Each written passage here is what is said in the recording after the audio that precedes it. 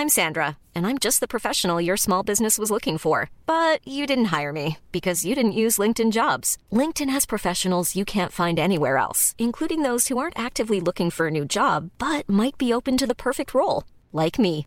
In a given month, over 70% of LinkedIn users don't visit other leading job sites. So if you're not looking on LinkedIn, you'll miss out on great candidates like Sandra. Start hiring professionals like a professional. Post your free job on linkedin.com/people today.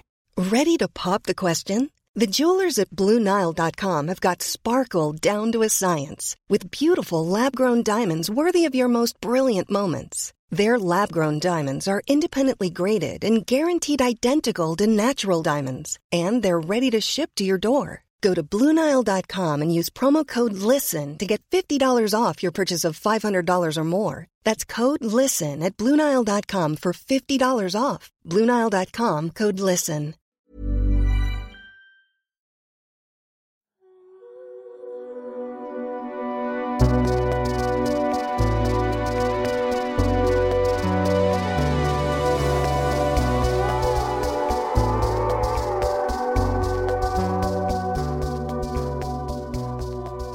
Hello, one and all, and a warm welcome to Book Off, the literary podcast with a difference. I'm Joe Haddo, and wherever you are in the world, it's a pleasure to have you with us. If you're a new listener to the podcast, well, welcome, and do check out some of our other episodes from the past 7, that's right, 7 series, which we hope you'll enjoy too. My first guest today is a cultural critic, a thinker, and author of 3 acclaimed non-fiction books and the award-winning novel, The Crudo. She writes on art and culture for The Guardian and The New York Times and is here to talk about her latest book, Everybody. Olivia Laing, welcome to Book Off. Hi, I am very happy to be here. It's lovely to have you with us, and I can't wait to talk about this book. And my second guest is the author of 4 books, including the acclaimed memoir Fathers and Sons, which featured as Book of the Week on BBC Radio 4, and his novel The Sea, which draws on his experience of being a diving instructor. But here to tell us about his latest novel, The Painter's Friend, it's Howard Cunnell. Hello to you. Hi, Joe. Thanks for having me. Hi, Olivia. Hi. So exciting. And I have to check in because obviously we're all in different places, and this is a must for the start of the podcast. How is my beloved Eastbourne, Howard? How is Sussex treating you? Sussex is marvellous. It can't be anything else. It's impossible to be anything else but marvellous. But I have to say, it's not the greatest advert for the sun trap of the south today. It's pretty gloomy, pretty windy. But that's just another interest. I should go and look at the waves later. The Sunshine Coast, not so sunny today. Yeah, aggressively okay. No. And Olivia, are you in Suffolk at the moment? Do you join us from that coast? I am in equally damp and slightly fetid Suffolk. I've just been out in the garden, and it feels deeply like autumn today. It's very strange. I wouldn't say that this was an August morning. No, but we will bring the sunshine through our conversation, hopefully, to everyone listening. And over the next sort of 40, 50 minutes or so, we're going to talk about your 2 fabulous books, as I mentioned, and your writing, and the fact that although these are very different books, in some ways there is a lot of crossover and there's a lot of themes that I think are shared. And of course we do the book off at the end of the podcast. This is where you'll each get 3 minutes to tell us about a book that you absolutely love and why you think we should all read it. But before we get into a fight, let's remain friends and talk about, Olivia, if I may, Everybody. Is it true that you actually started thinking about this book sort of over 20 years ago? Am I right in thinking that? I don't know that I thought of it as a book, but I was certainly thinking about the ideas in it really right back to the early 90s. I dropped out of university, I became a road protester, and then I trained as a herbalist. So I was thinking about the body as a source of resistance and power, the bodies on the streets, bodies that can change the world, if you like. And at the same time, I was also thinking about bodies and how they get sick, bodies and how they can heal. So, those sort of threads have been fascinating me for a very, very long time, and they definitely kind of erupt out into this book 20 years later, yeah. 20 years later, exactly. And as you say, it's about bodies. I mean, it's about so much, and it's almost as if we need 2 or 3 podcasts to be able to cover everything that's in this book. But it's about existing in a body. It's about what people perceive of other people's bodies. Just if you can, just tell us, for those that haven't read this, what the book is essentially about. I think it's really about why it is so hard to inhabit a body, why certain bodies are subject to such violence, such hatred, why people are abused because of the type of body they inhabit, not because of who they are as an individual, but because of the kind of body they're inside. But it's also about the great freedom struggles of the 20th century. So it's about feminism and the civil rights movement and gay liberation and sexual liberation. It's about lots of people struggle through time to fight for the rights to be judged equally, no matter what body they live inside. And it has got such amazing characters in it. There's Nina Simone, the great singer who was also a major figure in the civil rights movement and who speaks so eloquently and articulately about racism. Malcolm X as well, the civil rights leader. It's got writers in it. It's got Susan Sontag. It's got the feminist Andrea Dworkin, a very difficult character who I think in this era of Me Too and Reclaim the Night, she's more relevant and important than ever. So it's a really populated book. It's got a lot of bodies in it. And although it goes to some really difficult places and is about violence and abuse and all these things that we're reading about in the papers all the time, I think it's also a positive and hopeful book because it is about how all of us are capable of changing the world we're in. I completely agree with that. I do think it's a positive book, and I want to come back to talk more about specifically some of the points raised in it, and also, what myself and other readers might take from it. Howard, if I could just talk to you about The Painter's Friend. It's very interesting that very recently, and I'm talking about in the last sort of couple of weeks, I have been getting up early and going for walks along the canal, one of the canals here in London.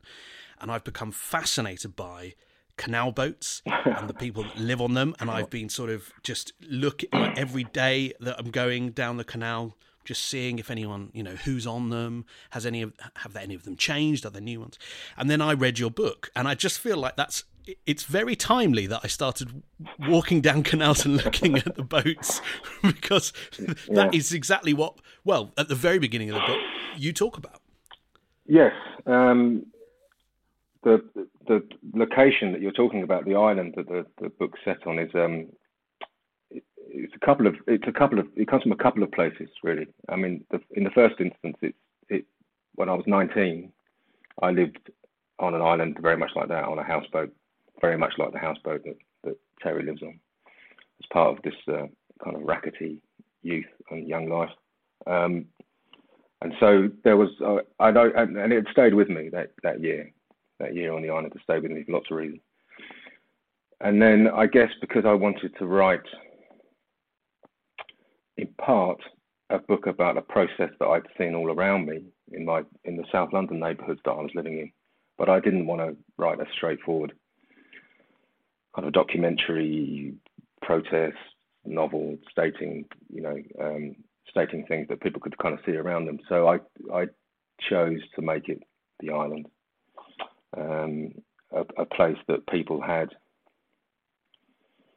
fallen to some degree after a long process, but also a place that people had electively chosen to go and live in and create lives for themselves that were, to use a hideous phrase, but just a shorthand, kind of off-grid,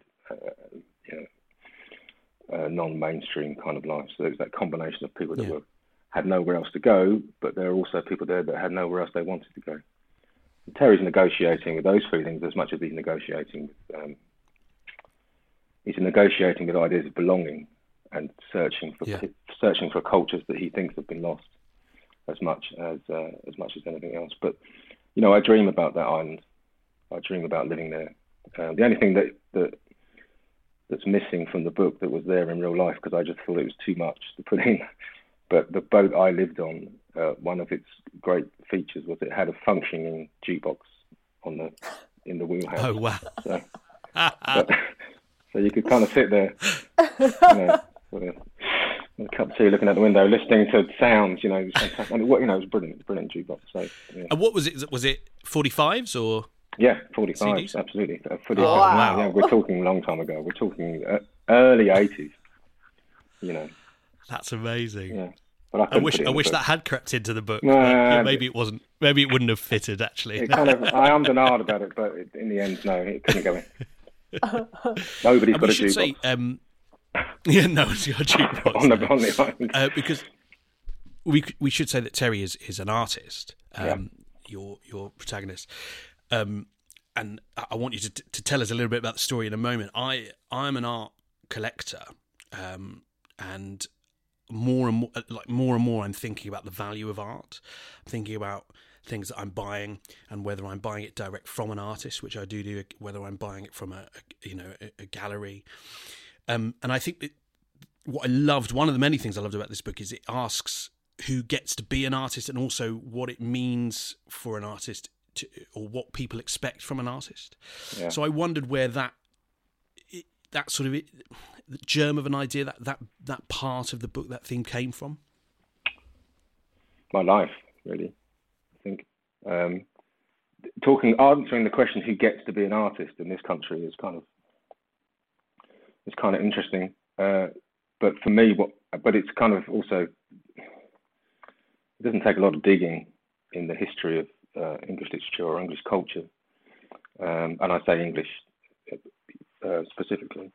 All you got to do is look at the case of someone like John Clare, and later John Healy, or take any working class artist, I think, and you'll see the ways in which working class artists are only allowed conditional access to the art world. So who gets to be an artist is that question is it's hugely significant and hugely important and hugely current. But for me, the really interesting question was exploring the idea of what responsibilities there are in being an artist.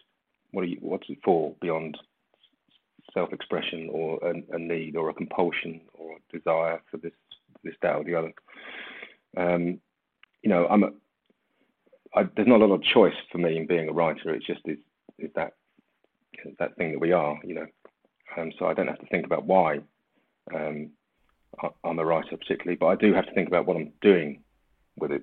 What's it for? Is it simply for my own entertainment, or to demonstrate, my brilliance, and have people throw flowers at me? Tell you it. Yeah. Yes, quite. Yeah. People throw flowers at me as I walk down the street, or is there something else going on? And I think a couple of things happened really to make me really dig into that question. And one was that my mother died, and in that period, I thought a lot about where she had come from, and about a culture that I thought was perhaps certainly fractured and perhaps disappearing, that kind of post-Second World War working class culture. And then where I was living in South London, in Brixton specifically, there was this process of gentrification going on, and this process of people being moved away from their neighbourhoods for the simple reason that the people that wanted to move in had more money. And as this was going on, there's an estate in South London by Brockwell Park called Cressingham Gardens, and it's beautifully. It's a Ted Hollenby designed estate overlooking Brockwell Park, right? Which means it's looking north towards London, so the views are spectacular. And people who live there it's been there since I think I'd say the 60s, 70s. And because of this process of gentrification, it's now very desirable. The council haven't invested in the place for ages because they're trying to get it run down enough so they can shift people out and build, very, very, very nice developments. And I have a friend, an artist, Mark Aiken, who lives on the estate. And he took a bunch of photographs of the people that live there. And then what he did, which I think is brilliant, and you'll see the connection because you've read the book, is that he blew these photographs up, so they were huge prints, and he placed them on the exterior walls of the estate. And I first saw these pictures on a summer evening, just walking around with Mark having a look, and they're incredibly powerful images of people who would otherwise be invisible, frankly, I think, and considered less important because they had less money. It's one of the legacies of Thatcherism. Unfortunately, is that value, that equation is always there, you know. So those were kind of some of the. I mean, there's a whole bunch of other ideas in there about what you might owe or not owe, but certainly those are some of the primary kind of influences on the themes, on the ideas in the book. Does that make sense? Yeah. I mean, and again, you know, there's so much to talk about here in this book, in both of your books. Olivia, does what Howard said there sort of resonate to you as an artist yourself and a writer, and just, you know, do you ever question what I'm doing, who's it for, that sort of thing? Oh yeah, I mean, I think all my books are very politically motivated, and, you know, increasingly so. I'm always thinking about that. But the thing that particularly struck me about Howard's book, which I read yesterday in sort of pretty much a frenzy, I loved it so much. You know, I lived that kind of life. I think Howard and I both lived as sort of that squatting travellers kind of underworld, really, so a sort of world within the world. And, you know, to have that described is very rare. To experience that inside a book is very rare. And generally when people write about it, they don't do it very well because they haven't lived it. So for me, the details and the practicalities of living outdoors were, you know, absolutely accurate. The kind of people who end up in those encampments felt very accurate. And afterwards it left me, you know, I write about this a bit in Everybody, my experiences of living on road protests in the 90s. And I found myself remembering all of these people who ended up on protests, who weren't necessarily there because they wanted to do something about the environment so much as it was a safe space outside of the ordinary world. And I remember one night a woman with 2 children in a caravan appeared overnight on the run because her kids were about to be taken into care, and they lived with us for the summer. I hadn't thought about them in years. In fact, there were 2 families who were on the run and they ended up there. And then there was somebody who, he was actually called Damaged, this sort of big thug who had kind of drifted from prison into various sites and was sort of moving through them, kind of a scammer and very violent, it turned out. And so those sort of people that you describe in your novel just felt so real to me. It felt so accurate, and that sense of trying to push back against an impossible force felt to me very similar to the experience of protest in the 90s, where all this ingenuity and creativity is going into something that you actually aren't going to be able to stop at all. So the feelings of despair that run through it as well felt very accurate. I loved Howard's book. I really thought it was wonderful. Thanks so much for saying so. I mean, I think that point you make about books written from the inside and books written from the outside. You know, the majority of books that deal with the world I come from have been written from the outside by I was going to say the word tourist, but it sounds a bit pejorative. But, you know, even Orwell, who I revere as a prose stylist, is someone writing from the outside. Jack London's someone writing from the outside. Geoffrey Fletcher's writing from the outside. That, I guess, that's something that I can, when I think about writing, that's something that I can offer in some senses. That's something I can contribute, is to write from inside. I would just caveat all of that, everything we've said about where the books come from and the ideas that govern the book. I'm sorry, there's someone testing the fire alarm outside. If you can hear that, I'm sorry. That's slightly distracting. And I'm sure Olivier would agree with this. Is that first and foremost, what I wanted to make was a piece of art. You know, that not reportage. Quite, yeah, and not a polemic, and not a, you know, I wanted it to be a living work of art, and that's the thing that keeps you up in the morning, gets you up in the morning for 5 years every day. Absolutely at sentence level. What can I do at sentence level? What can I do with this image? How can I dramatize these ideas? How can I illuminate these ideas through imagery and action rather than kind of hitting people over the head with mine. No one comes to read my novels for you don't want to lecture in Marxism or anything. So, not that there's anything wrong with lectures in Marxism. That's not what you read novels for. Not what you read novels for. So that's for me, it's the thing is the sentence, is the work on the sentence. Yeah, I would agree with that.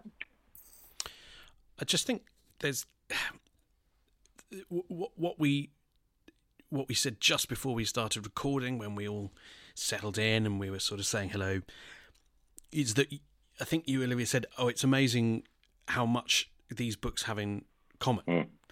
And I wondered if, I know you read Howard's book very recently, so it's very fresh. And Howard, you read Olivia's book over the last couple of weeks or whenever it was. But did you think that, knowing that you were doing this with together, did you get that same sense?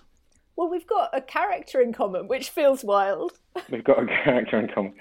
Well, I've read all of Olivia's books. I mean, I know yours is a fictional character construct, but we're literally describing the same paintings. We are using this. We describe the same paintings, and we talk about the same painter, although obviously mine is veiled and a different nationality, but it's certainly the same person. We talk about Agnes. We both write about Agnes Martin. We're both affected by her work a great deal. And actually, although she's not named in my novel, although she appears as she's part of this constructed character, Ariel Galton, who's an English abstract painter in my novel. But her work had a profound effect on me in terms of thinking about how power is transmitted through works of art, and especially in her case, the mystery of how power is transmitted through works of art, because she takes out forms and she takes out people, and eventually she takes out colour. And yet these paintings have an extraordinary, really extraordinary, unprecedented emotional power, I think. And what's that about? Is that about me bringing my receptiveness to this stuff? Or is it, and because the space allows you to think about it? So yeah, Agnes Martin, hugely significant. But also the stuff about the body. Fathers and Sons is a book about bodies in many respects. And it's also a book about the ways in which the difficulties surrounding, for example, the transgender community, are difficulties imposed on people by a culture and by a society. So had my son been born in a different culture and a different society, where being transgender wasn't seen as an inverted commas problem, and he wasn't seen in inverted commas as a freak, right? Then a great many of his problems, psychological problems that came with inhabiting a body that he felt was not his, wouldn't have existed. So that relationship between cultural norms, the way the culture sets out normative behaviour, and what it excludes from that really chimes with me and with my concerns. But the other thing it did is it made me think about, years ago I was an academic writer, and my PhD was on American prison narratives by men. And in particular, I was looking at the way in which so Malcolm X in your book was it? I was looking at the ways in which these narratives by men, whether they're revolutionary narratives like someone like George Jackson or Cleaver, or they're books of kind of existentialist individual white heroes like someone like Edward Bunker. All of these narratives written by men privilege the idea of a body being transformed into a hypermasculine shape in order to kind of define your status within the prison. So that really struck me about the ways in which your environment can force you, encourage you, make you think that one changes one's body in certain ways. All of that was absolutely fascinating. And in particular, what I loved about Olivia's book was that it got me thinking about Wilhelm Reich again, whose story and whose ideas are just so compelling and so, I don't know, you you think about Reich and you think about what he believed in and why he believed in these things and what was going on in terms of the external pressures and the internal pressures and the rest of it. And it's just an absolutely riveting kind of narrative, I think. So on that kind of storytelling level, I loved all that stuff. And of course, having written about Kerouac and having been very kind of saturated in the world of kind of beat scholarship, Reich's this kind of figure, often seen on kind of far horizons, not particularly near horizons, but he's there all the time as this kind of figure of influence. And the fact that Burroughs, whose mind and intellect and clarity of thinking I had admired, that it's always puzzled me and interested me and intrigued me that he was so receptive to Reich's ideas. So all of that just gets me going, really. It stirs me up, and off I go buying books that Olivier's recommended that are in Olivier's free list and all that kind of stuff. So it's coming down the rabbit hole of Reich. The trip, well, absolutely. The trip to Echo Spring was exactly the same. I just went charging off. So it's brilliant. Yeah, I love it. And Olivia, we should talk about Reich, because there may be people listening who don't know of Wilhelm Reich. And I think I should say who Reich is. Yeah, I think we need to talk about it because we know, but not everyone is going to know. So Reich, I mean, Howard's right. Reich is an extraordinary figure, and he's in the background of a lot of different people's stories. So I think I'd been aware of him for a long time without totally knowing, who he was. And he was Freud's most brilliant protege. So he starts out in Austria as a young psychoanalyst. Before that, actually, he was a soldier in the First World War. So he comes in young, very poor, almost starving, encounters psychoanalysis as he's training to be a doctor, and he loves it. He's brilliant at it. But at this point, psychoanalysis is in a very early stage, and though Freud has many ideas about what causes symptoms, what causes neurosis, the idea of a cure is still very kind of blurry. And Reich's seeing his patients. He's an impatient man, and he's seeing his patients, and he starts thinking, it's not about what they're saying. What they're saying is one thing, but at the same time, their bodies are communicating all the time to him. They're communicating about suppressed pain. They're communicating about all kinds of woundedness or rage that they can't put into words, they can't articulate. And actually, Howard, it's in your book. You've got descriptions of people whose faces are completely set, and yet they're communicating all the feelings. They're not aware that they're communicating all the feelings behind that sense of setness. So I think we're all aware of how other people's bodies transmit to us stuff about their emotional history. And what Reich thought is that you could act on that directly, that you could reach in behind the body armour and allow the body to release its feelings, its burden of feelings from the past. This is his first revelation. And then the second revelation is it's political. What's happening to the patients he's seeing isn't just about the family. It's not just what Freud says. It's about poverty. It's about poor housing. It's about the kind of work environments they're in. It's about addiction. It's about abuse. So he has this much larger sense of how people get damaged and what you can do about that damage. And he becomes an anti-fascist. He's very active against Hitler in the 1930s in Berlin. He ends up having to go on the run. And the problem with Reich is if you're trying to unite too many disciplines, people get angry with you. So he was working in the Communist Party, and he was thrown out of the Communist Party for being a psychoanalyst. Immediately afterwards, he was thrown out of the psychoanalytic institution for being a communist. And in fact, as I sort of burrowed into that, it turned out, and this is really shocking about psychoanalysis, he was actually thrown out of the psychoanalytic institution for being an anti-fascist, because Freud wanted to stay neutral under Hitler. He didn't understand that you had to resist fascism. He believed that you could just sort of keep your head down. And Reich said, no, we have to fight this. And he became, almost a sacrifice to the Nazis to allow psychoanalysis to continue in Germany. And that kind of broke him, that sort of destroyed him. So he came to America and he started reinventing himself.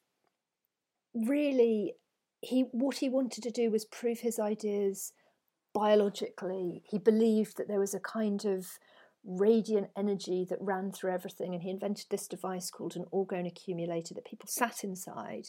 He thought they became charged up with good energy, and they would no longer be traumatized. They would no longer be vulnerable to fascism. They would be healthy and healed. So it's a beautiful fantasy, but it is a fantasy. And amazingly, this device got him into conflict with the Food and Drug Administration in America, and he was pursued for a decade. They spent a quarter of their resources on him. This is an agency set up to find out about things that are, fake drugs, things that could endanger people, pharmaceutical solutions that are false. And he'd invented a box that wasn't hurting anybody.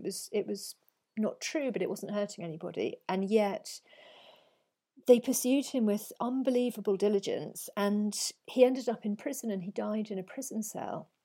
They burnt his books, including books like The Mass Psychology of Fascism, which had been burnt by the Nazis. So, he's this figure who sort of spans continents.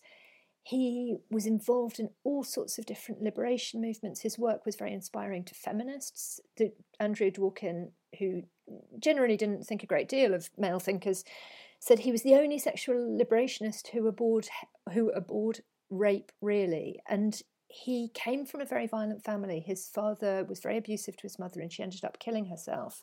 And it seemed to me that the bottom line of Reich is that he had a vision of sexuality and people's lives in which they could be free of these structures. Women could be sexual without being subject to the oppressions of patriarchy. People who were of working class origins could be free without having to live inside these structures of such oppression and inequality. So he has this sort of beautiful utopian vision, and yet he ended up in prison. So I was trying to write this book about the body, and wherever I looked, there was Reich. He just crept into every area of it. So it ended up being, in part, a biography of Reich. It's interesting, isn't it, Olivia, that a figure like Reich, who would not correctly divorce the possibility of sexual freedom from the possibility of class freedom.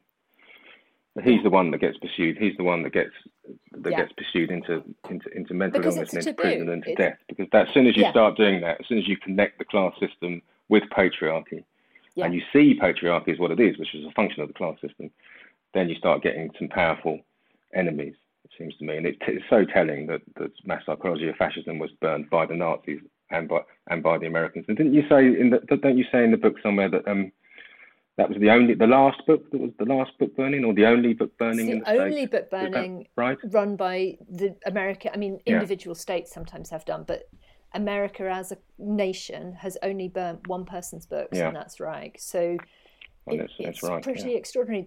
Wow. And when you think about, you think about a book burning like a sort of show thing, like you burn one book and it's a symbol. But no, they were trying to burn every copy of his books, his writings, his diaries.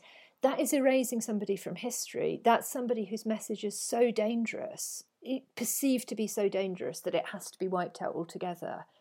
Although, of course, it has completely the opposite effect. in that it actually, he survives through that, and it becomes part of this story and part of this story of resistance narratives. If you try and burn a book, it will at some point come back and, The sense of him generally, when people do know him, is that he's kind of a wacko, and the early ideas, the incredibly incisive early ideas, have been buried by everything that happened later. So, thank God for people like Burroughs and Kerouac who do preserve some sense of him, but at the same time, I don't think fans like Norman Mailer, big swinging Dick Norm, really do him any favours. No, Norman doesn't help. Get the sense he doesn't help anybody. Norman doesn't help anybody. No. I remember that line of Gore Vidal. For one, not for the first time words fail Norman Mailer. Kerouac didn't. Kerouac was someone who didn't. That was after he hit Vidal, of course. Vidal says, not for the first time. Kerouac was skeptical, I think, but Burroughs certainly was engaged in the ideas. But it does strike me. It does strike me that as soon as somebody talks about unpicking the wider systems of power and domination, that's when you start getting into trouble. And you talk about Reich, you're quite right. Amongst people who I know that have spoken to him, he was kind of a bit of a joke figure, precisely because we hadn't bothered to look for or heard the real story. So your book offers this really great corrective to to that kind of presumptive mythology about him, I think. So it's immensely valuable, especially all the material about class and the body. I think it's absolutely vital for people to note that and to get that.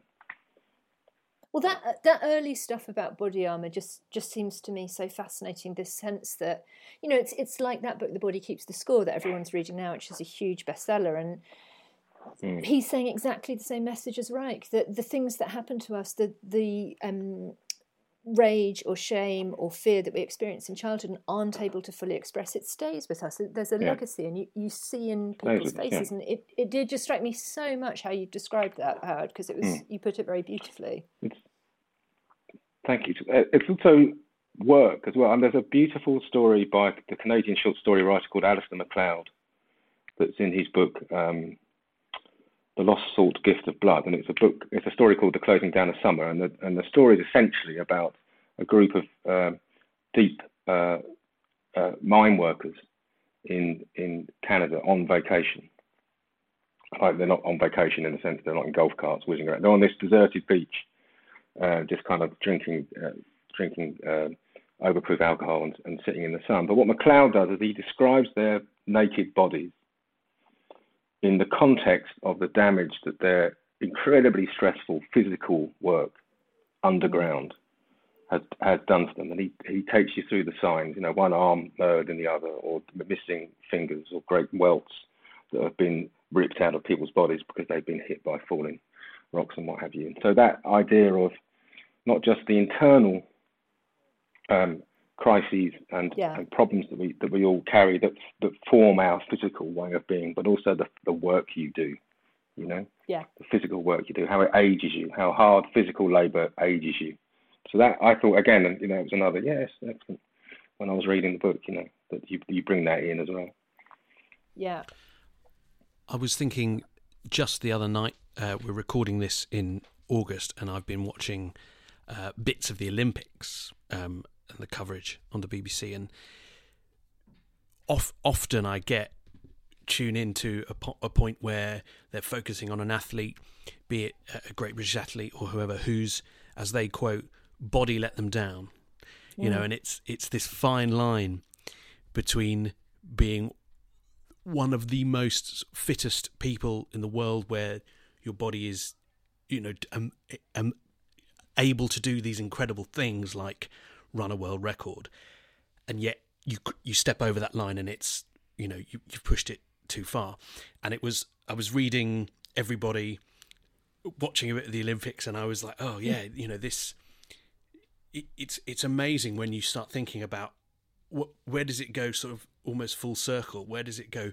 We've reached the peak of fitness, or what we would consider, you know, being the most incredible body, and then oh no, we're just breaking it by doing that, you know. Absolutely. And also, you know, those athletes are always working within the sort of the grid of gender and race as well, that those narratives are always going on. Somebody like Simone Biles, you see the kind of abuse she gets on social media that is to do with race, that's to do with being a black woman representing her country. So I think you can have, in one sense, the perfect body, the sporting prowess body, but you still can't escape from the social narrative of ideas about what our types of bodies mean, or what we're permitted to do, what we're not allowed to do. I think that's one of the after the fact reasons for my kind of a quarter of a century passion for diving and for being underwater. Now, in one sense, you know, I became a diving instructor because I couldn't afford to go diving. I couldn't pay to go diving, so I needed to have a job where people paid me to go diving. So, as everywhere else, the class and economics and all that kind of stuff does factor into who goes diving, and also it's also a fact that the majority of people that go diving are wealthy Western people diving in poorer, browner countries. Do you know what I mean? Having said that, underwater is a site of kind of body freedom and body expression and body difference and different experiences of inhabiting a body that are as close to being free that I've encountered. You know, that you're liberated from from the properties that hold you to the earth, if you like, that you're flying through water, is as close to kind of a pure freedom as much as I'm never going to get, I think. And I think that's definitely part of why it's so persistently, that I love it so much, that it's something that I'm drawn back to doing over and over again, and just being in the water generally, which is why I'm here. It's funny because when I wrote The Trip to Echo Spring, which is the book about writers and alcohol, male writers and alcohol, they were looking for freedom in the bottle, but also over and over again there was stuff about water, swimming, fishing, for all of them, that they had that sense that water allowed them the sense of a free kind of body, or a purified kind of body. It comes up in their stories. There are stories by Fitzgerald and Hemingway especially. So that sense of just losing all the things that your body. And Carver was a great fisherman, of course. Yeah. Tennessee Williams loved to swim. So that. I mean, I've been obsessed with. I mean, I write about water all the time. So I mean, that's light and water are essentially what all of my books are about, and then there's kind of stories on top. But it's because if you grow up in a Joe, you'll know this because you're from here. So if you grow up in a three-sided world with all that openness on one side, and all that light, and all that sky, and all that water, it changes your ideas about what are possible. Even for poor kids, even for kids like me, it changed. It was life-saving, that sense of freedom or potential freedom that was folded in to the landscape and to the light that I was born into, Yeah. And you spent a lot of time in Brighton, didn't you, Olivia? So, I mean, we get that light and that openness. It does feed into every part of your life, just in terms of your sensory perceptions, but also in terms of the way the way I think, certainly the way I write, what I want to write about, So yeah, absolutely. I think, and that's probably one of the reasons why I'm drawn to some of those writers, who are obsessed with water. And isn't there something to be said for the sea, or indeed, rivers and canals and things that it does, anybody can go in them, and in a sense, it's not as elitist, perhaps. I mean, obviously. Well, I don't know about that, Joe. I'm afraid. Go on. Go on. I think it's a bit more complicated than that, because I think people own beaches, don't they? People own land. Well, it's also, one of the things I loved about living in Vauxhall and South London generally was that I could walk up the river uninterrupted, unimpeded. And now, of course, you can't, because there's people are building tower blocks there, and they're saying you can't walk across this piece of land by the river because it's ours, it belongs to us. So essentially what they're doing, of course, is they're screening one of those, one of the great free sites of London life from poor people, is what they're doing, essentially. And down here, what's interesting, this is something I saw in Brixton that used to absolutely infuriate me, so much so that I had to leave, which is the privatisation of public space. You'll go to Brockwell Park in Brixton, and there'll be someone running a massive yoga class, taking up a huge corner of it. If I go to the beaches here, the same phenomenon is happening. You'll see people running exercise classes on beaches, right? Now they're getting paid to do that stuff. And of course, if it's not something that anyone would, object to on a kind of basic level, there's nothing wrong with it. But what it does is it does privatise public spaces. And if there were, 10 beaches and 8 of them had classes on, what's free then? That kind of thing. So we have to be we have to be careful, I think, about taking this stuff for granted, or thinking that anything really is free of the politics of, I'm going to sound like someone on the street corner, but say that anything's free from the politics of capitalism and systems of domination, that's just not right, I'm afraid, Yeah. There was a lot about that in The Lonely City, the way that gentrification worked in New York to drive the most impoverished and vulnerable to the margins, to make them invisible, to take them out of the centre city. And I think you see that also. It happened in Brighton in the 20 years that I was there, that Brighton went from being sort of notoriously free space hippie town to incredibly corporate and commercial, and a lot of those building endeavours were sited on the beach because that's the place that people want to come to, so that's the place where you can make a profit. I mean, this is exactly the narrative of your novel. It's exactly. so much about those places are attractive for a reason, and somebody clocks why they're attractive and thinks, well, I can make money out of this, and makes the money. Yep. Yeah. See, I've learned something. A viewpoint has been changed and challenged, quite rightly. Before we get to the book off, I don't think we've actually, Howard, sort of talked about the story of The Painter's Friend. So perhaps you could just give us we've talked a lot about the book, but perhaps you could just tell us about Terry's story for those listening, because I'm not sure I've done a very good job of explaining what the book's about. I don't think I'm going to do a very good job either, really, because it's, one of the things about writing, of course, is you write stuff down that it's not easy to explain. Yep. And you get the chance to rewrite over and over again until you kind of get it to some degree. You get to the point where it makes sense. You know what I mean? What's the book about? It's about a whole bunch of things. It's about dogs. It's about painting. It's about community. It's about loss. It's about grief. It's about greed. It's about capitalism. Essentially, it's a story about a working class painter who believes that he's been ripped off, badly treated, robbed of his one chance to enter this mythical space of the kind of middle-class art world that's going to make all these problems disappear. And he finds himself kind of outcast, and he has no money, but he hears about a kind of houseboat that's not a kind of houseboat, a houseboat that's for sale on this island that he's never heard of before, which may or may not be on the River Thames, and it may or may not be in a city like near a city like London. Yeah. And he's kind of fairly a private individual. He's fairly woebegone and downtrodden by this point. He's kind of getting on into his 50s. He's got some addiction issues, and he really wants to be left alone, really. But the community of people that he gradually discovers as the seasons change on the island draw him into their ongoing struggles for a viable existence, and he begins to see traces of a kind of communal life that he first and last encountered as a troubled kid many years before. And one of the things that I wanted to do in the book is that a great many working class narratives, if you can call this book a working class narrative, but a great many of those books, they're escape narratives.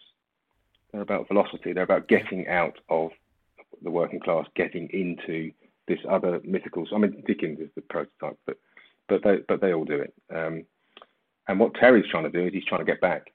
He's trying to find his way back to see if anything that he recognises of working class culture and community exists anywhere. And he thinks he finds, doesn't articulate it in this sense, but he responds to the community, certain members of the community, and he responds to their struggle. And then because they're in a struggle, he kind of has to ask himself, how can I contribute to this struggle? So the island that the people are living on, the owner of the island wants to develop it, and basically it initiates a rent increase that will drive people away because they can't afford any kind of increase, let alone a kind of 250 quid a year increase. And so there's a kind of there's a resistance amongst the people, and Terry gets involved. And I won't go any further than that because obviously I don't want to give away the story. But the other thing that happens is that Terry meets a dog, and that he kind of inadvertently ends up adopting a dog. So a great deal of my time was spent developing that relationship. I just want to say I'm a big fan of dog narratives, but it was one of the best dog narratives I've ever read. Slightly reminding me of Jesmyn Ward's Salvage the Bones, which had an incredible pit bull called China. All right, I don't know that. I feel like you'd love it, Howard. It's really amazing. No, I'm writing it down. It's a Hurricane Katrina novel. Oh, right. And it's Red is Like China. You're going to be into it. But yeah, I thought you wrote about dogs very, very beautifully. Thank you. I did that, yeah. So yes, I mean, I was trying to create a world, and I was trying to create as I say, a piece of art. But if you hold me down and kind of shine a light in my face and ask me about the ideas, there's some of the ideas. But the other thing I'd say about it though is that I like to write in such a way that the white spaces are as important as the words on the page. So my aim is not to explain things in the novel and not to hammer things down, but to allow readers to bring their own interpretation of events to the narrative, so that there's a conversation. So what happens? So to answer the question, what happens? Well, partly that's kind of up to you, what you think happens. Yeah. And what you think of the struggle, and what you think of the people, and what you think of their way of life, and all the rest of it. But yeah, which I thought was absolutely what I thought towards the end, and it actually for both of these books, because Olivia, you present, or the book presents many ideas, but ultimately you're allowing the reader to draw their own conclusions as well, aren't you? Always, yeah, absolutely. It's really important to me that there isn't a sort of bite-sized conclusion that you can take away. It's a book that should end with the reader having a sense of, well, what does freedom mean to me, and what can I contribute to this long struggle, this sort of transgenerational struggle. So I want a reader to go somewhere in a book. I want a reader to go to new places and to travel, and I don't have a strong idea of where I want them to come out. It's really up to them. I want them to have a lot of agency in my books. The last thing I was going to say about that was that one of the other reasons that my stuff's kind of open-ended is that in my head there's the possibility of a trilogy here. I think the next book is connected with this one, so that I'm keeping my options open. Yeah. except in some instances where there's no coming back from certain events. But yeah. I nearly just said a massive spoiler, but I managed to rein myself back. Oh, well done. I could have edited it out. So. I always ask my guests what they've been reading recently, because it's fascinating to find out what's on the reading piles, whether that's research for the next book or if it's just for enjoyment. So, Howard, is there something that you've been reading recently that you want to mention? This is not your book off book. This is just something that may have struck a chord with you over the last. I'm so excited about this because I was going to cheat actually and mention this in my 3 minutes. I was going to say, can I mention 7 other books that oh, clever. I've been reading a bunch of stuff. I mean, but what I'm reading at the moment is I'm working my way through the novels of Penelope Fitzgerald, and I am kind of awestruck, really. I know I'm quite late to the party here about recognising this singular English genius of a writer, but I'd read her novel Offshore a long time ago, like about 18 months before I started writing The Painter's Friend, because it's Penelope Fitzgerald lived on a houseboat for a time in near Chelsea, and she writes brilliantly about that world, and so it was an obvious, gentle influence on that. But I've just been reading my way through all the novels, starting with The Bookshop and then Gates of Angels, and I'm currently reading Innocence. And there's a lovely quote on the back of Innocence from C.K. Stead from the London Review of Books when he says, "I keep asking myself, how does she do it?" So these novels seem quite quiet. They're mostly quite slight, although The Innocence is a lovely big fat book. And they seem to be quite conversational. They seem to be quite not jammed packed with action. Very quiet books. But her clarity of expression. So the choices, what she doesn't write and what she does write. So what she writes, her choices and the clarity of expression, which is also coupled with a fantastic ambiguity of meaning. So you get this brilliant tension between this absolutely clearly, beautifully expressed. I mean, the quality of her expression is the thing that you kind of put the book down and go, well, there's no point in me carrying on, because frankly, look at what she can do, I mean, breathtaking stuff, really. I'm not, and she makes you laugh out loud with the unexpectedness of her transitions. So, you read a lot of fiction where secondary characters tend to act as straight men or women to the main protagonist, or whatever the main protagonist says. They're kind of bouncing board. Well, it's brilliantly in her novels. It's almost as though no one ever listens to one another. That they talk across one another and they talk across purposes, but never for its own sake. So everything's there is there for a reason, and that will become clear later on. I just to maybe give you the flavour of how brilliant she is if you haven't read it. The beginning of the novel called The Bookshop, which is a novel about a woman who wants to open a bookshop in a town in Suffolk, and what that does to the local community. But very early on in that novel, there's a scene where she's walking across a meadow where a horse is being attended to by a friend of hers, and the man is trying to file the horse's teeth whilst having a conversation with the protagonist of the novel. And he asks the protagonist of the novel, forgive me because the books aren't here, I'll give you their name, if she wouldn't mind holding the horse's tongue out of the way while he files the teeth. This is on page 6 or something, you know. And they're talking about the wisdom or not the wisdom of opening a bookshop.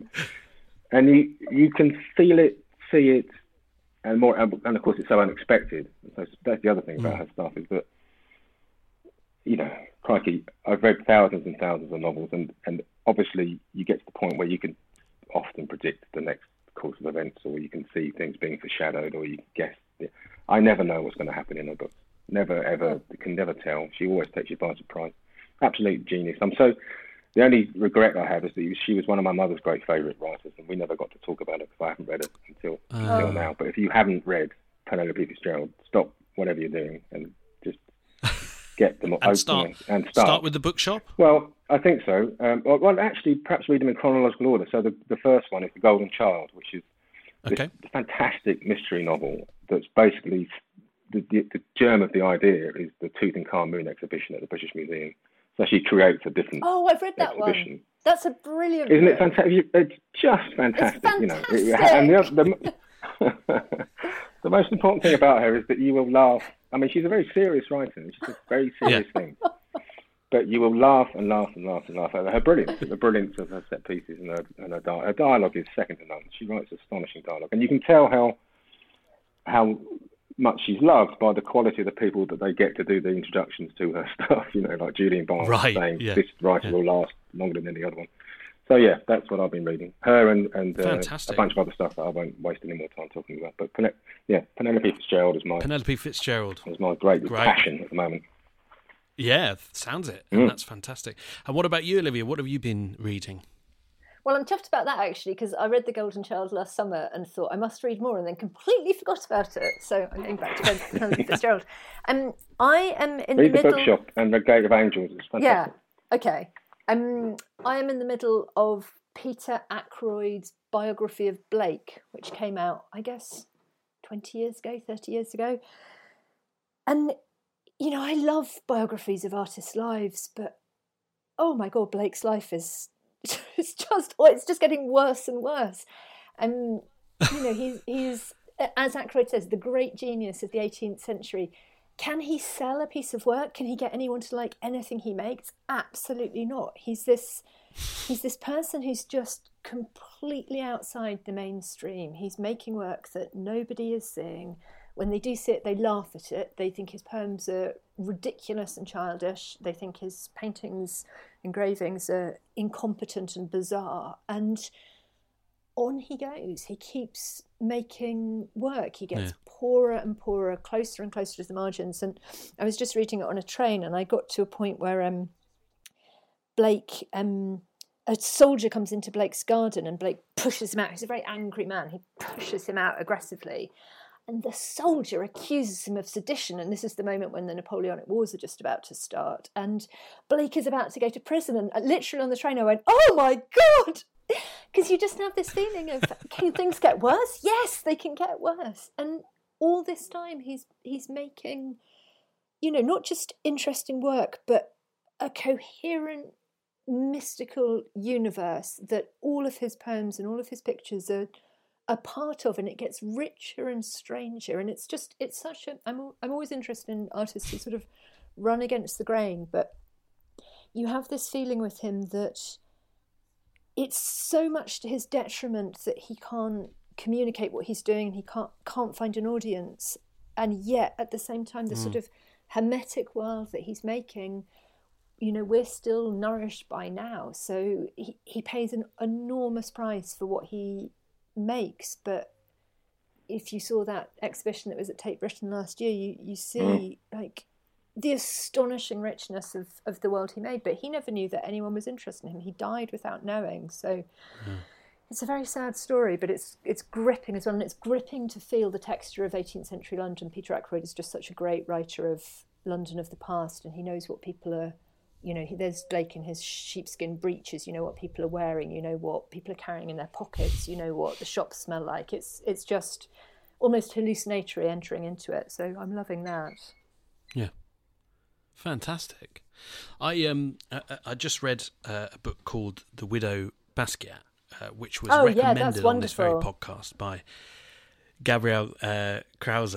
You've read it, Olivia, and it's just. Yeah. I'm writing it down.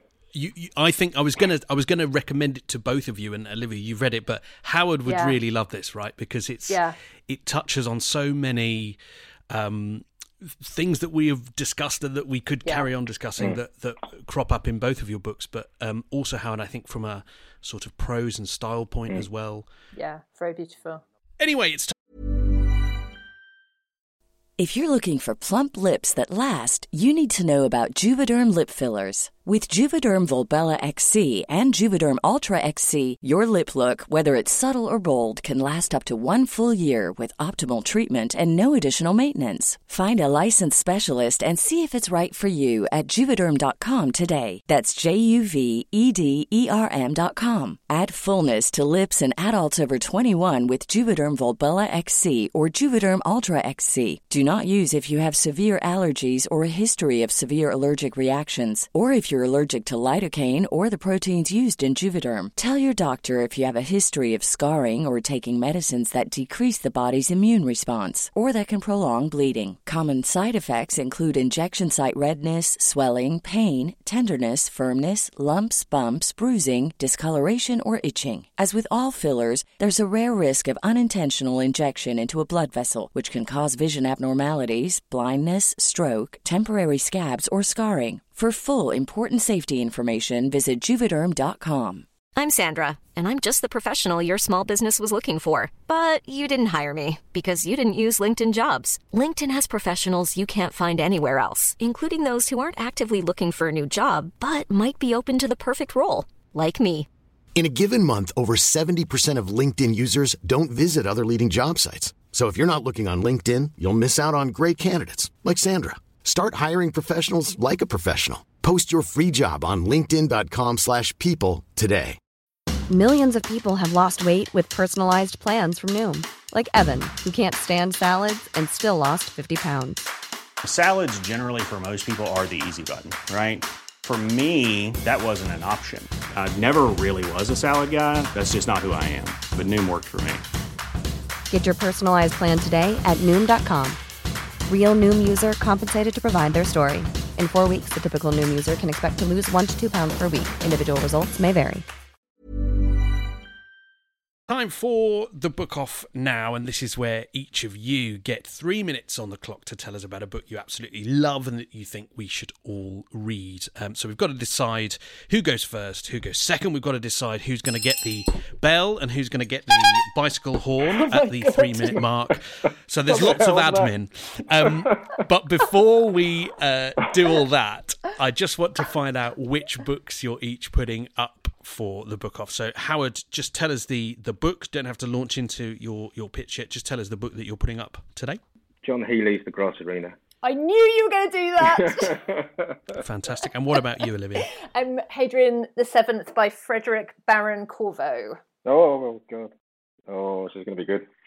Now, Olivia, would you like to go first or second for the book? Or do you want to see what Howard's got? I want to go second, and I also have already voted for Howard's choice. I think Howard's choice is the right choice. But I don't care. I'm doing it anyway, but I'm going second. And Howard, you have 3 minutes on the clock. You don't have to use the 3 minutes, but once we reach those 3 minutes, I'm going to cut you down in your prime. So would you like to be rung out by the school bell or honked by the bicycle horn? I think the bell is less likely to give me a heart attack, so I'd go for that is fine.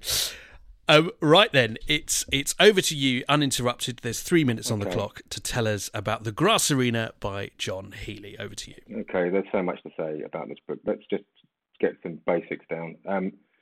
So The Grass Arena is an autobiography by the Anglo-Irish writer John Healey that was published in 1988. And the book is kind of 3 times a miracle. This is what I always think about The Grass Arena when I think about it. So, what's the book about? John Healey is born during the Second World War, London, Anglo-Irish family, no money, an appallingly violent and abusive father. One of the great chilling openings of any book I've ever read is the opening line of The Grass Arena, which is, my father didn't look as though he would hurt anybody. So you know from the off, you know that he's about to start hurting people. And so John suffers the beatings and the abuse and the poverty and the racism for being Irish. And he escapes into the army where he's kind of fighting in boxing tournaments and already starting to drink extremely heavily. One of the things that struck me thinking about Olivia's book is that quite near the beginning of The Grass Arena, John describes his first drink, and he talks about the fact that up to that point he'd carried around what he imagined and felt to be a hump on his back that was made of all the tension and all the potential violence and the actual violence and the circumstances of his life, and that drinking made the hump go away. And so, of course, he immerses himself in a life of hard drinking and violence, and he gets kicked out of the army, he gets stuck into military prison, he comes in and out, and he eventually ends up in the titular Grass Arena, which is the world of street drinking, you know, the Meths and Purple Tin Brigade, the people that, when I was living in Vauxhall, when the book was published, were living around the corner from me, and it was a world that I was very close to. I drank in a very hard drinking Irish pub called the Royal Oak in Vauxhall, and you know, that world was more familiar to me than the middle class world that was being written about in the kind of contemporary novels that were coming out in the late 80s, you know. So it had more kind of immediate resonance. John writes about going in and out of prison. He writes about that world from the inside. Now just consider this for a second, right? That John, how many people walk away from that life at all? How many people get sober and actually just walk away from that life? Very, very few. How many people walk away from that life and do what John did, right? So John's in prison and he meets a Brighton burglar called Harry the Fox. He says to him, what about if I taught you about a game that if you started to learn how to play it, you'd never want another drink again? And John, okay. So Harry the Fox teaches John to play chess. And somehow, through some miracle, John is a prodigiously gifted chess player. And he never takes another drink. You're kidding. It can't be 3 minutes. Can you believe it? I haven't even started. At the 2 minute mark, I was so gripped, but also at the 2 minutes, I thought to myself, I don't think he's got into the stride. I haven't even started. And yet, Olivia's read it, and we were both going, yeah, go on, tell us about it. I want to know more. Just if I can just play 2 sentences, right? So anyway, he comes out of prison, starts playing chess. It's a very qualified redemption. We're not sure how it's going to work or anything like that. But the point is, the book is written and the book is published. And what people always talk about The Grass Arena is the world that John writes about. And very, very few people talk about how beautifully John writes. That's the second miracle. That the writing is of such an extraordinarily high standard that it's clear that he's read everything. I've been lucky enough to talk to John a few times, and he's read everything. And the third miracle is simply that, despite the fact that Faber and Faber did their best to kind of suppress the book after there was a fallout between John and his publishers, in which John allegedly made threats to Faber, and then the book was suppressed, and John was basically, his work was kept out of print for about 15, 20 years, that The Grass Arena made its way back into print as a Penguin classic, and it survives as a great, one of the most enduring British memoirs of the 20th century, in my view, a work of genius. Wow. And John's still writing. So, sorry, I know that's 4 minutes or 5 minutes, but No, that's good. That's all good. It means Olivia can get a few extra sentences in now on hers if she wants them. But we'll come back and talk about it, Howard, briefly in a moment, because there was so much in that, and it was a lovely pitch. And I felt so bad ringing you out there. No, you didn't. You didn't. But you can have a little rest now, have a sip of water. We're going to put 3 minutes back on the clock for you, Olivia, okay? So it's over to you to tell us about Hadrian VII by Frederick Baron Corvo. Okay, well, I was interviewing Neil Tennant from the Pet Shop Boys, and we were talking about books, and I said, what's your favourite book? And he said, it's Hadrian VII by Frederick Baron Corvo. And I said, I have never heard of that book. And he looked as shocked as a person could look and went, Olivia, you have to buy it right now. Obviously, I'm not going to go against Neil Tennant from the Pet Shop Boys. So I bought it, and it is not like anything I've ever read. I've read an awful lot of books, and Hadrian VII, it immediately just feels like it's something utterly other. It was published in 1904, and it is written in the most heightened, rich, lavish language that it makes Oscar Wilde sound like Raymond Carver. It's very opulent. It starts by describing this very poor man in London, embittered, angry, jealous, but very sort of aesthetically minded. And he's very angry because he wanted to become a Catholic priest. And lo, 2 cardinals appear, and they come to talk to him, and they say, we think this great travesty has happened. You should have been a priest 20 years ago. Why did it go wrong? And he explains all his embittered hatred of all these priests that crossed him. They say, well, you can become a cardinal. About 3 minutes later, the Pope dies. There needs to be a new Pope. And somehow, by a sort of believable series of happenstance, this man becomes Pope, Hadrian VII. So he ascends to a position of utter power. This is a wish fulfillment narrative, and you can feel in every bone of it that it's a wish fulfillment narrative.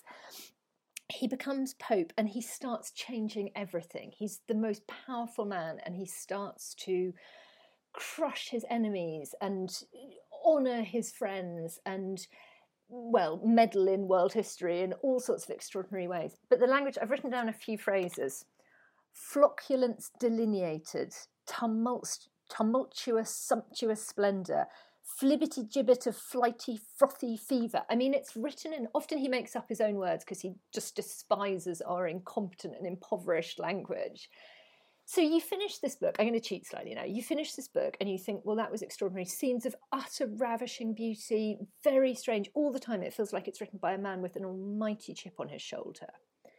And then you read The Quest for Corvo, which is a book written after Frederick Rolfe's death, and it is about Frederick Rolfe, the man himself, who clearly is the model for Hadrian VII, the Pope, also wanted to become a priest, also was cast out of the priesthood, also very talented, also embittered, but sadly did not become Pope, what he really would have liked to have been, and instead was an artist and writer absolutely on the periphery, on the margins, and he ended up dying in Venice. It's very hard! But no, you get a few extra sentences because now. I cheated, so you can, Before he died, he was being rowed around Venice by 4 gondoliers, as only the royalty are, and then drowning rats in buckets, and he died in his favourite restaurant, indebted to everybody, and left behind, no reputation, nothing. And yet this book, which was published at the time and had a tiny circulation, has survived because it bewitches people, because when you read it, it's not like anything else. So, people pass it from hand to hand saying, you must read this, and you pass it on, you can't help it. It's addictive and extraordinary. So I recommend it to all. Wow. Oh, wonderful. What an amazing set of pictures there. I mean, I loved it. And again, sorry for having to interrupt you both because I knew there was more there. With your horrible horn. With that this horrible, disgusting noise. Howard, the fact that you started this pitch with the sort of the 3 times a miracle. It's just such a great way in, and I know that there was so much to talk about, and you didn't get to do it all. But I do think, you know, as I said, in just those 3 minutes of setting it up, I was absolutely hooked and want to read this book. And Olivia was probably thinking the same, even though she's already read it. It just sounds, you know, a bit unlike anything else, or certainly unlike, you know, other autobiographies. And the fact that it sort of resonated with you a bit because of, you know, that where you were living in the 80s and stuff. It just sounds incredible. I've been obsessed with John's story for 30 years, you know, because what happens is that, as I say, the book, everything that's surrounding the book is a kind of cautionary tale for the outsider writer or the working class writer, working class artist. So there's a wonderful film made by a filmmaker called Paul Duane called Barbaric Genius, which is a film about John Healy's life, and specifically about the controversy surrounding the Grass Arena. And in it, John talks about some advice he was given when he was trying to get the book published from Joe Spence, the late photographer, who helped, I think, was pretty much instrumental in getting the book published. But Joe said to John, "You've travelled across galaxies to get this far, but now you're about to beat the middle class, so they're the most dangerous enemy of your life." So John's been writing constantly all this time, and I do bend people's ear about it, because I never feel that I'm selling people a pup. You know what I mean? If you pick up the Grass Arena and you read the first paragraph, you are instantly aware that you're in the presence of the real thing. Yeah. And the real thing is they're very thin on the ground. Yeah. Do you know what I mean? So you pick up John's stuff and it stays with you. You pass it on to other people. You find out more about him. I'd urge everyone to go and have a look at that movie, Barbaric Genius. You know, and if you haven't read The Grass Arena, and you haven't read Penelope Fitzgerald, and you haven't read Quest for Corvo, was A.J. Simmons, wasn't it? Did he write that? Oh, yeah, which is fantastic. Yeah, so read everything, but definitely read John Healy. And there's the 2008 Penguin Classics edition, isn't it, that we can get? Yeah, so, you can, and you can get The Metal Mountain. It's published by Strachan Press. The really exciting news, of course, is that John has been in the process and has drafts finished of a sequel. Oh wow! Okay, that is exciting. So, I love that both of you have the same thing of with both of these books, that you can just have to sort of pass it on. The feeling that you have to pass it on. I love that, Olivia. That was what Neil Tennant effectively did, right? You were chatting to him and that's what he did to you. Yeah, absolutely. And I'm sure somebody had done it to him. And it's that kind of book where it's like, oh my God, you haven't read this. And it's interesting. I quite often put pictures of books on Instagram, and when I put a picture of it up, I got so many messages from friends going, "That's my favourite book." And I was like, why did you never mention it to me? But it's clearly a book that people really go wild for, partly because the hinterland of it is so enormous that you read the book and you think that's sort of magnificent and strange, but his own story is so fascinating. It's a sort of rabbit hole that you can keep travelling and travelling down, finding out more strange details. And I didn't say this in the 3 minutes, but The Quest for Corvo is really, like, it's a landmark work of experimental biography. It's like a detective story. He's just describing the process, like a Janet Malcolm. He's describing the process of, you know, finding this manuscript and finding this document or a cache of letters that just suddenly open up a whole new side of this lost person. So the two of them go together, and I'm already ordering more and going deeper into it. And I feel like, you know, that's that kind of book is gold dust, really, where you can just keep travelling with it. It opens up more and more. And would you say that we have to read Hadrian VII and then read The Quest for Corvo afterwards? Is that the way to do it? Absolutely, no question. You have to start with Hadrian VII. You have to read what his fiction is to have this sense of, who the hell wrote this? What is going on? I don't understand what's going on. And then you realise how much of it is just lifted from his life, right down to, you know, every resentment that Hadrian describes, every enemy that he describes is a very lightly disguised real person. And as A.J. Simmons sort of pulls the mask off and reveals these people to you, you're just going, oh my God, but it was worse. What happened was worse. And the sort of this is over 100 years ago, and yet especially the Quest for Corvo, it feels utterly modern, the most extraordinarily modern book, and this kind of decadent world, but a world of total poverty as well, and it really it's all consuming. Yeah, it's very that too sounds, well, both of them, Hadrian VII and the Quest for Corvo, they just sound fascinating. I want to read those as well. I love how both of you have sort of chosen in your book off choices very similar themes again. This is, it was the pairing that was meant to be, wasn't it? So we've got to say that the winner is John Healey. It has to be John Healey, doesn't it, Howard?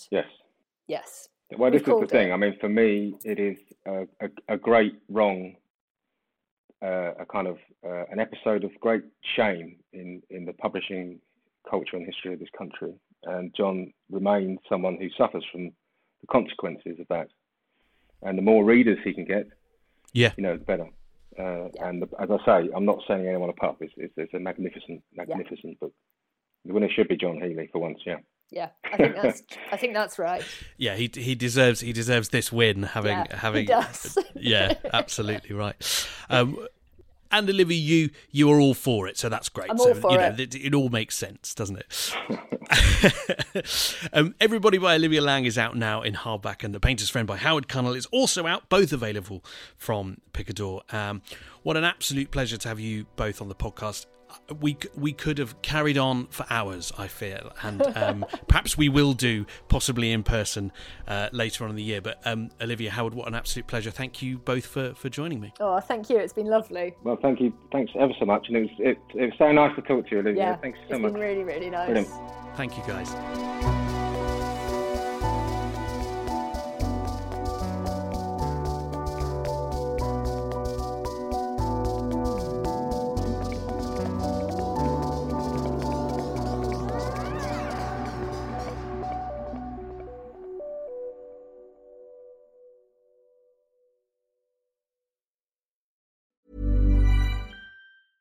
Even when we're on a budget, we still deserve nice things.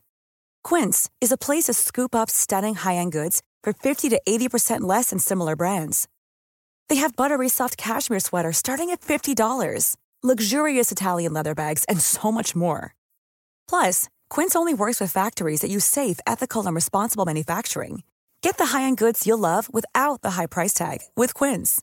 Go to quince.com/style for free shipping and 365-day returns. When you make decisions for your company, you look for the no-brainers. And if you have a lot of mailing to do, Stamps.com is the ultimate no-brainer. It streamlines your processes to make your business more efficient, which makes you less busy. Mail checks, invoices, legal documents, and everything you need to keep your business running with Stamps.com. Seamlessly connect with every major marketplace and shopping cart. Schedule package pickups and see your cheapest and fastest shipping options from different carriers, with rates up to 89% off USPS and UPS rates. And with the Stamps.com mobile app, you can take care of mailing and shipping wherever you are. Make the same no-brainer decision as over 1 million other businesses with Stamps.com. Sign up with code PROGRAM for a 4-week trial, plus free postage and a free digital scale. No long-term commitments or contracts. That's Stamps.com. Code PROGRAM.